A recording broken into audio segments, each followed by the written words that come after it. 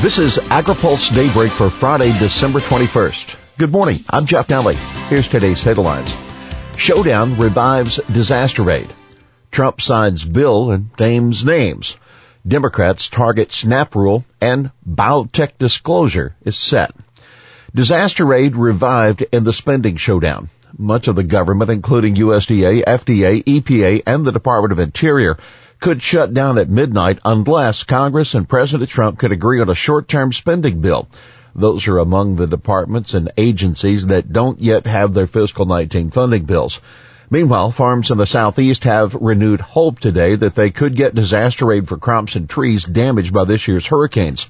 A stopgap spending bill approved by the House last night on a near party line vote included the disaster aid as an enticement to win over Republican support.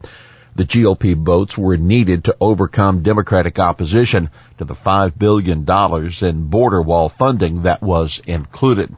The House bill would essentially extend disaster provisions that the Congress passed earlier this year for farmers hit by 2017 hurricanes. But it's not clear the disaster funding can survive the continued budget wrangling. And Georgia Representative Sanford Bishop, the top Democrat of the House Ag Appropriations Subcommittee, said the aid package was inadequate in part because it didn't raise limits on the crop damage that could be covered. The Farm Bill is now law. It's finally official. President Trump signed the new 2018 Farm Bill into law yesterday afternoon. But he put his own unique stamp on the ceremony.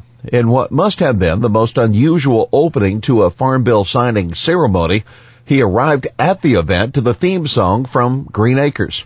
Just a few minutes before, Trump had tweeted a clip of him singing the Green Acres theme at the Emmys ceremony.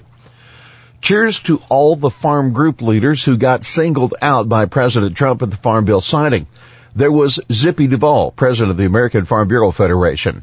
Where's Zippy? Zippy? Zippy? Hi, Zippy. What a good name. Good job, too, said Trump. Also, Jimmy Music, president of the National Association of Wheat Growers. I love that name. You should be a singer with that name, right? Probably is, said Trump. And Chuck Connor, president and CEO of the National Council of Farmer Cooperatives. Chuck? Any relation to Chuck Connor, the great actor? Huh? No. Well, he was pretty good. By the way, Trump singled out for praise the top Democrat of the Senate Agriculture Committee, Debbie Stabenow. She's tough, and she's smart, and does a great job. Senate Ag Chairman Pat Roberts was mentioned almost in passing. At one point, Trump said he worked very hard on behalf of Roberts and House Ag Chairman Mike Conaway to get the bill passed, because it meant so much to them, he said. Now, keep in mind, Roberts resisted administration and treaties to split with Stabenow and fight for tougher food stamp rules. Roberts also has been an outspoken critic of the president's trade policy. Trump needs GOP to defend SNAP rule. Anti-hunger groups and congressional Democrats are expressing outrage at the Trump administration's plan to make it much tougher for states to get waivers from work requirements in the Supplemental Nutrition Assistance Program. The question is whether they can do anything to head off the new regulations, which are still in the proposal stage. Connecticut Democrat Rosa DeLauro, a member of the House Agriculture Appropriations Subcommittee, which controls USDA's budget, quickly introduced a bill to block the USDA plan. The USDA proposal, quote, is immoral at its core and betrays decades of bipartisan support for SNAP, she said. But her bill does little more at this point than send a message that she's likely to keep pressing the issue in the next Congress. Now take note, she and other Democrats could try to use the appropriation process to stop the USDA rule from taking effect, but Republicans will still control the Senate next year, so they would have to go along. On this and many other issues, the Senate GOP will have to be the administration's firewall. Keep in mind, a second rule that would tighten SNAP eligibility rules is still in the pipeline. Commodity consumer groups divide over biotech disclosure. Major commodity groups and the American Farm Bureau Federation are applauding the final regulations for biotech food disclosure issued by USDA. The big news in the final rule USDA decided that sugar and highly refined ingredients such as corn and soybean oil will be exempt from disclosure when the biotech DNA can't be detected in the product. Leading consumer advocacy groups say that shoppers expect those products to be labeled, and those organizations also say it's a mistake for USDA to mandate the use of the term bioengineered. The groups say consumers are much more familiar with terms such as GMO or genetically engineered. A group that has frequently sued USDA over its regulation of biotechnology, the Center for Food Safety, isn't ruling out going to court over the rule. CFS legal director George Kimbrell said the regulations will almost certainly lead to litigation, more state legislation, and efforts to amend the federal law. We will explore all legal avenues to ensure meaningful labeling and protect the public's right to know. Now, keep in mind, the 2016 law that required USDA to write the regulations preempted state labeling laws, and there's unlikely to be much appetite in Congress for revisiting this issue. Biodiesel could be on Democrats' agenda.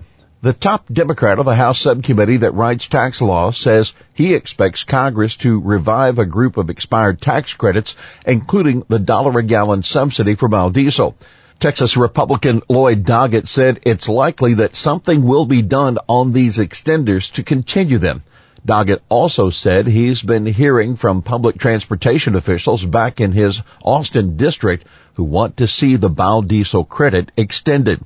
The House Ways and Means Committee crafted a multi-year extension and phase-out of the credit, but it's part of a tax bill that is likely to die in the Senate. China still buying more U.S. soy. USDA yesterday announced a new export sale of 204,000 metric tons of soybeans to China, showing that the country hasn't stopped snapping up the crop after months of shunning the oilseeds during the ongoing trade war. That sale brings the 2-week total to more than 2.8 million tons. It may be a lot for just a handful of purchases, 2 of which have been for more than 1 million tons, but it's still only a tiny fraction of what China would normally buy this time of year. Here's today's He Said It. With the passage of the Farm Bill, we are delivering to farmers and ranchers, who are the heart and soul of America, all sorts of things that they never even thought possible. That the word of President Trump. Well, that is Daybreak for this Friday, December 21st. Now, here's an editor's note. Daybreak will take a break for the holidays. Daybreak will return on Monday, January 7th. The AgriPulse team wishes you a Merry Christmas and Happy New Year. AgriPulse Daybreak is brought to you by Watkinson Miller and Dairy Management Incorporated. For the latest news out of Washington, D.C., visit agripulse.com. For AgriPulse Daybreak, I'm Jeff Nally.